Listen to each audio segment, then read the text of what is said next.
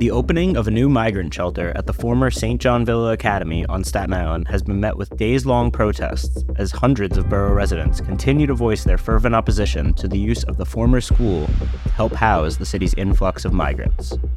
We got people buying the American dream right next here. Scott and his family right here. They're going to have to potentially wake up to 300, 400, 500 people hanging out on their sidewalk. There has been days worth of protest outside the location. Some of them upwards of 1,000 people. A lot of anger, massive protests, a lot of people, expressing some genuine concerns. I mean, Villa closed, like you said, in 2018, but Hill is literally across the street. There's a public school there, down the road. There's a special needs school. There are people who are presenting their concerns for their children. It's been quite a week.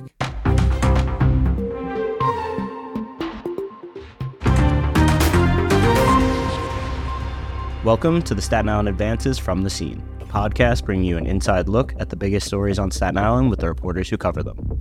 I'm your host, Eric Bascom, and this week I'm joined by Staten Island Advance City Hall reporter Paul Leota to discuss New York City's ongoing migrant crisis and the outrage it has sparked here in the borough. Thanks for joining me today, Paul. This is the first time having you on the podcast since I joined you over on the public interest and advocacy team, yes. And it has been quite busy in that time, so it's been quite the introduction for me. Yes, I certainly earned my paycheck last week, that's for sure. Yeah, you really did, and that's exactly why I had you on. I was talking to some people about what we're going to do next on the podcast, and it was basically well, this is kind of the story right now, so it made the most sense. So I want to talk to you about the whole migrant situation before we get too into what's been going on here on Staten Island, which has just been absolute craziness for a couple days now in terms of protests and outrage, so to speak. I want to talk just about kind of how we got here and what's been dubbed the migrant crisis going on here in New York right now. So can you kind of just give us an overview of how we got to where we are and what's going on throughout New York City? Mayor Eric Adams' administration traces it to April of last year, so April 2022, when they started noticing arrivals. This was around the same time that there was a spike in border crossings, so a jump in border crossings. And, the city was saying for the longest time that a lot of Republican governors, particularly from Texas, were busing people here.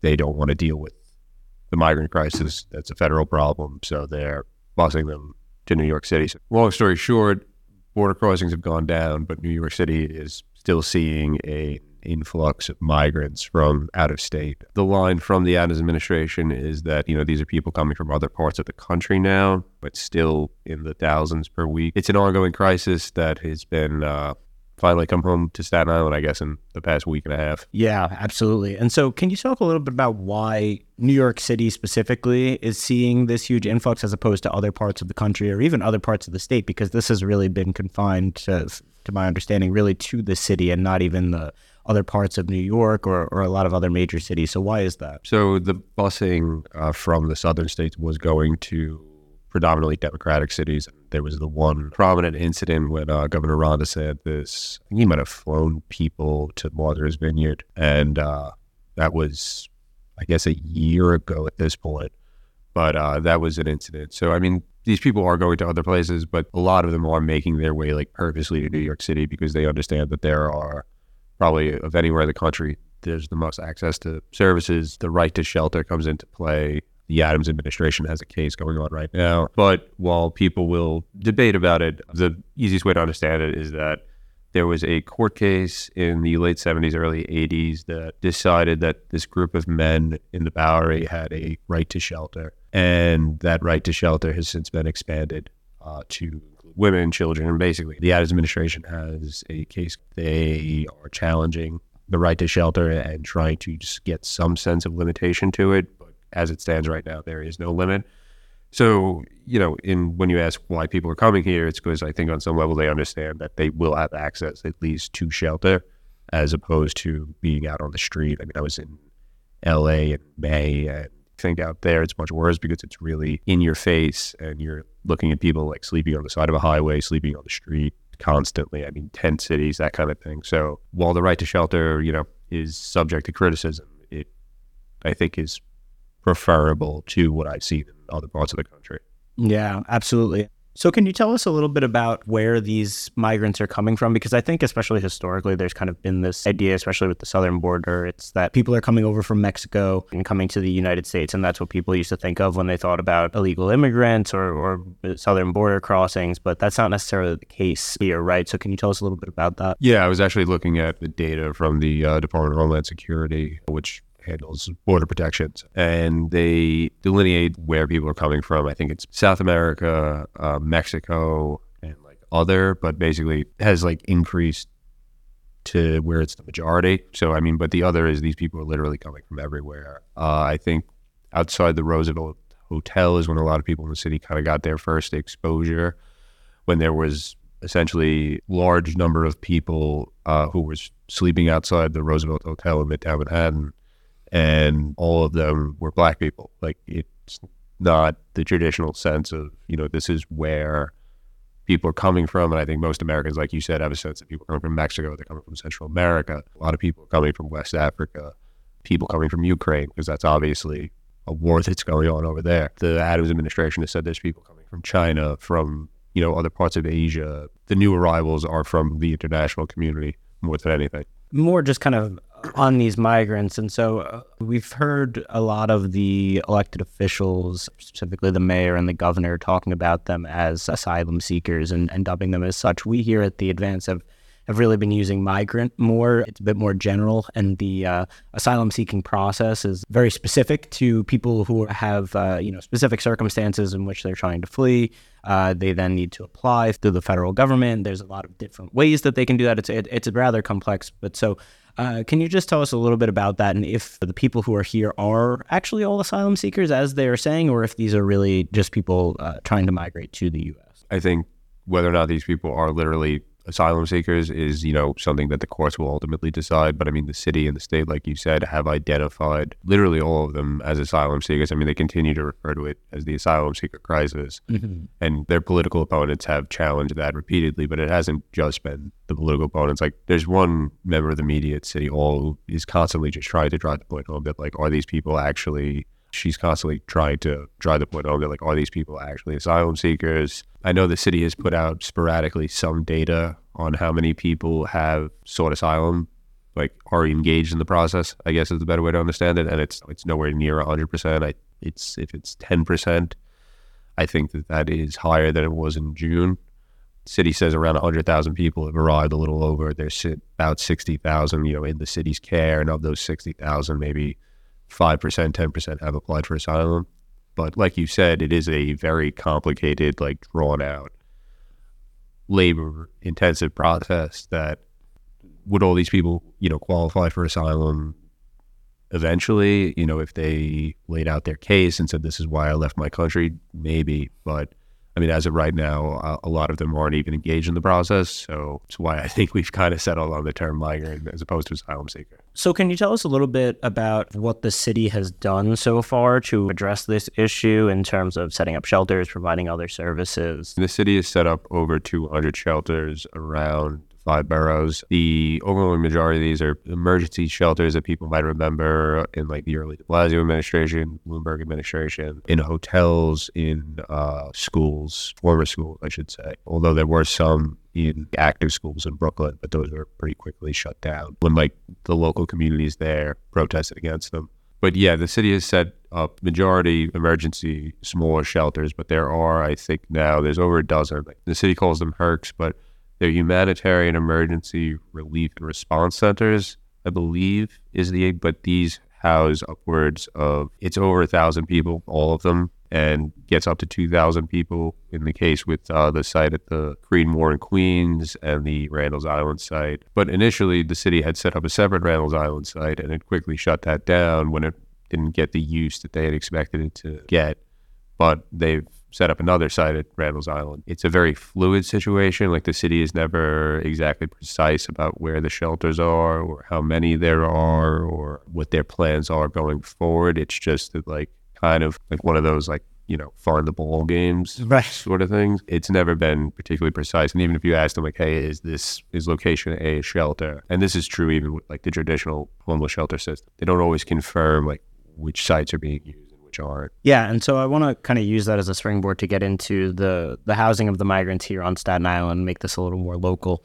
You know, in some of our reporting, I recently spoke to some representatives from City Hall, and they had noted to us that less than 2% of the asylum seekers, as they put them, so migrants, currently in city care are being housed on Staten Island. They didn't give me a specific number, but I did some rough calculations there. So that's a little over 1,000, maybe between 1,000 and 1,200 here on Staten Island.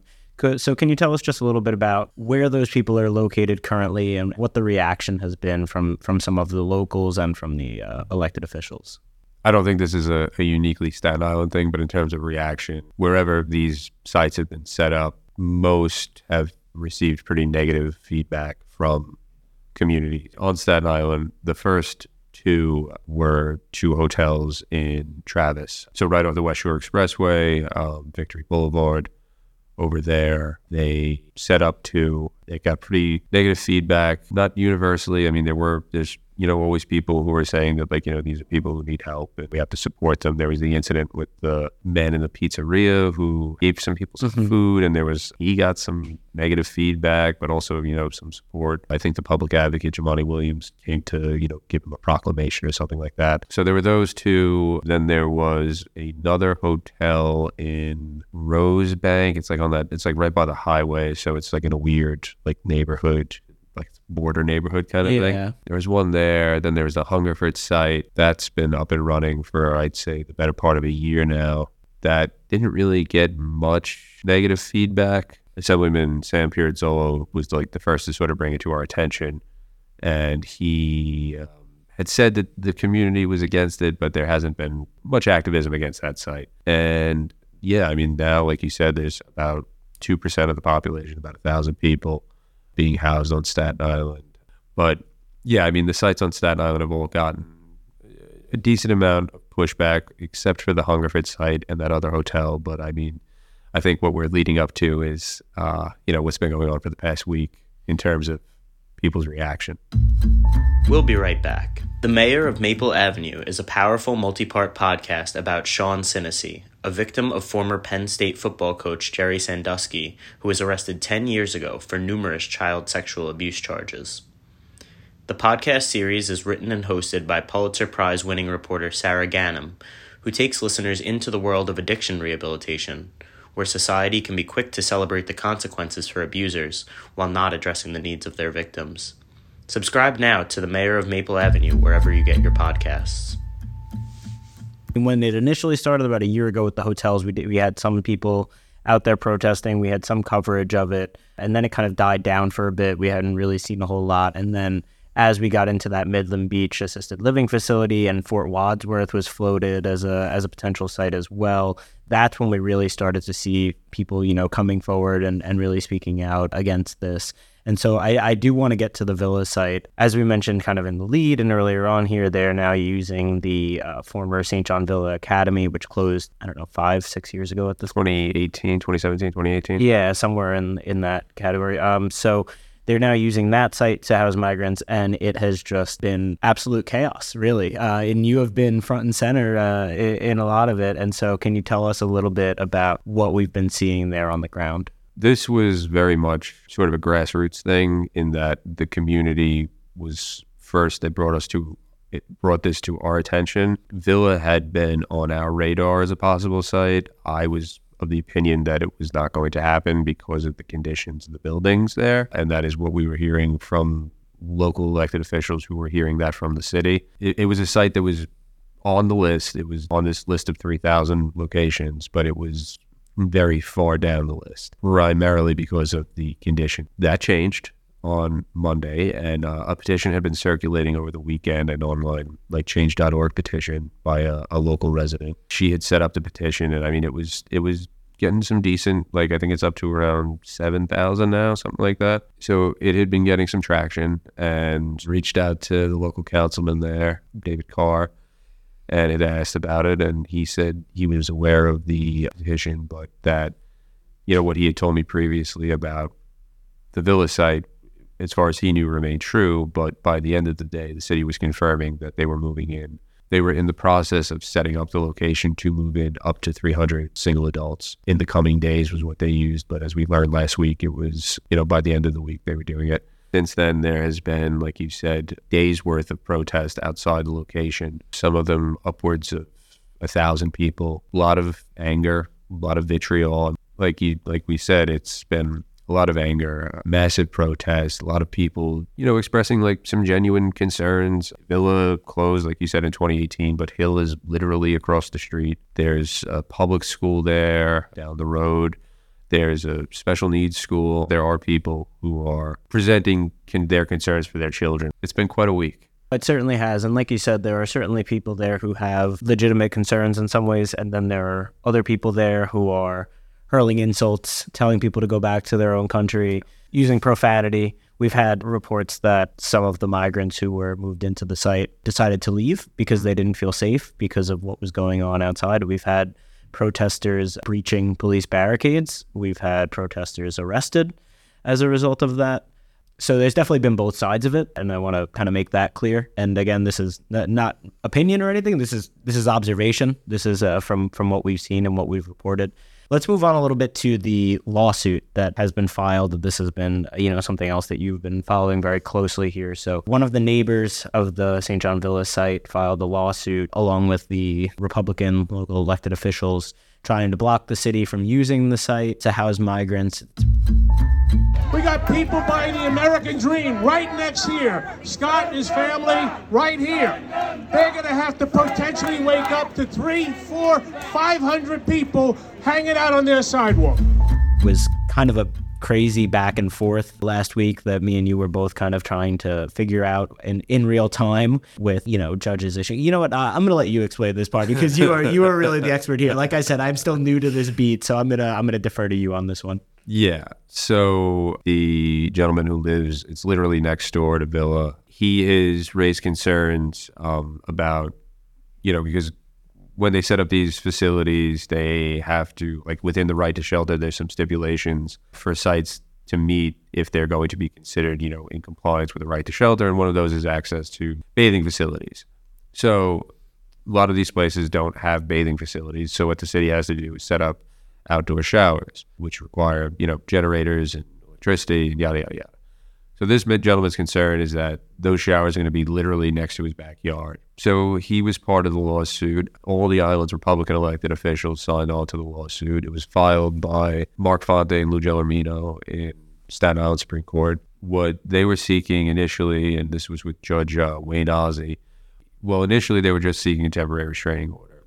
So the elected officials had a rally protest press conference earlier in the day on Friday. And that was when they were sort of bashing, NYPD's response to the area. If you're a member of a community, you should be able to, come in and out of your community. Yeah, be able to leave your street. Yeah, I mean, if you get live into your driveway. Yeah, I mean, even if there is protest going on, like you should be able to come and go as you please. So they held a press conference, and at that press conference, they had said the court case would be taking place at 2:15 that day. So I thought I had some downtime. The press conference wrapped about 12. I'm like, all right, 2:15, that's when things will kick back off. So I went to my car. I went to write the press conference. The story was going to be sort of their criticisms of the NYPD response and, the continued protests going on. As I'm sitting in my car on Fingerboard Road, I see two buses coming in, and I'm like, oh, it's time. Yep. So I got out. I got over to a place where the buses were going to be unloading. I was on Channel 7 and New York 1 and all the TV stations. My girlfriend's mother sent her a picture like, oh my God, Paul's on the news. It's like, yes. But at any rate, so they unloaded the buses. It was about 50 people, 25 and 25 in each bus. The people got out, went in. It was, like you said, a lot of vitriol, a lot of go back to your country. So from my understanding, when the attorneys got word that was going on, they pushed to move up the court case. The court case got moved up to around 1 o'clock. In that court case, Judge Ozzie granted their temporary restraining order. He put a vacate order on. I would say about half the people left. There's a little discrepancy about why they left, but I'll get to that in a second. So we wrote that story, which I think we were both participating in that one. But by the time that story was done, let's say it was up at, they reached the court case at 1, it's up at 2. I would say by 4, we got word that something else was going on and that the city had filed an appeal and that the judge in the appellate division had ruled against the Staten Islanders and essentially threw out the vacate and restraining order. That is where everything stands now. We have heard some varying numbers about how many people are in the shelter. The last official thing was 50 people arrived. There were 25 people who left. The city says they left because they were afraid of the protesters outside, understandable. Whether or not they were in the process of vacating these people after the vacate order, I'm not entirely sure. So the last official number we've had is 25 from the city. We've heard lower numbers from people, who live nearby and from some of the elected officials. But the court case in question, as of right now, the shelter is set up. I just heard from an elected that they might have bused some people in last night, around 12:30. I have not confirmed that. But the court case, the next hearing is September 6th, where it'll be a fuller hearing, like it'll be like more of an official proceeding and not for something seeking like a temporary injunction. Right. I think after September 6th, we should have a better sense of whether or not this site will be allowed to proceed. And I mean, like we were talking about before the podcast, I think this is one the city feels it sort of needs to win. Even if they do lose the court case, they will continue to challenge it. Mm-hmm. And as it goes up the chain, I think it becomes more likely that the city will prevail. So it remains to be seen. But as of right now, the shelter is in place. There are far fewer than the 300 capacity that the city had initially said. And we will know more on September 6th. Just as a disclaimer to our listeners out there, we're recording this on Tuesday, August 29th. You probably won't be hearing it before Friday, September 1st at the earliest, because I believe that will be when we are posting. So in that time, there may have been more migrants moved into the site. Again, as Paul said, we won't have another court hearing on the lawsuit by then. But just in terms of numbers and how many people are there, this may not be exactly in line with the current status when the podcast posts on Friday. Before we go, and I mean, you touched on this a little bit earlier, but I wanted to talk a little bit about, because we've had so much of our coverage is around these people who are out here protesting the migrants and having them housed here on Staten Island. So even the elected officials overwhelmingly have kind of come out in opposition, from my understanding at least. But have there been any outspoken supporters or anyone who's really saying like, hey, you guys, we should be trying to help take care of these people in need? Like, I haven't really seen a whole lot of that. So is there anyone out there who's kind of beating that drum? I think those people, they have the backing of the city, the state, the federal government. So when you have that backing, you don't really need to protest. That's fair. You know what I mean? Like, why would you be making noise if you're already winning?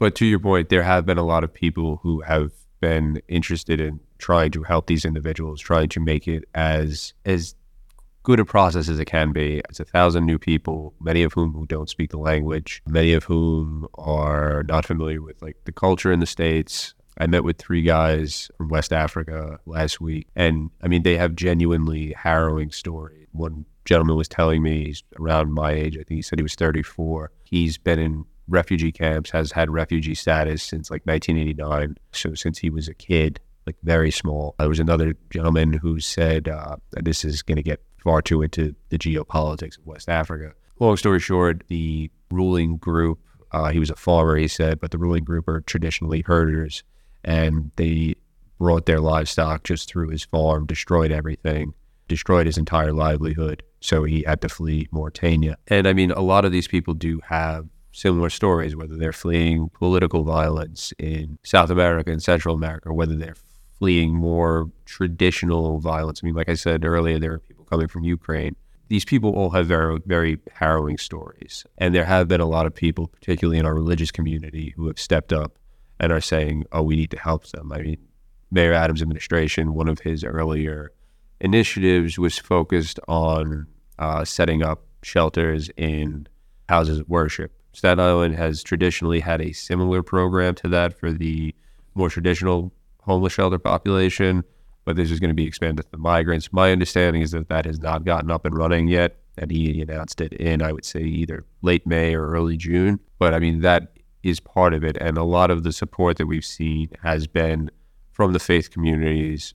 And I know we published an opinion piece that was a letter that our local faith leaders sent saying that these are our brothers and sisters, these are human beings, they deserve help. The idea that screaming and yelling is going to fix this problem is far-fetched at best, and we need to do what we can to support these people. I don't know if that message is going to resonate with everybody. I imagine it's not.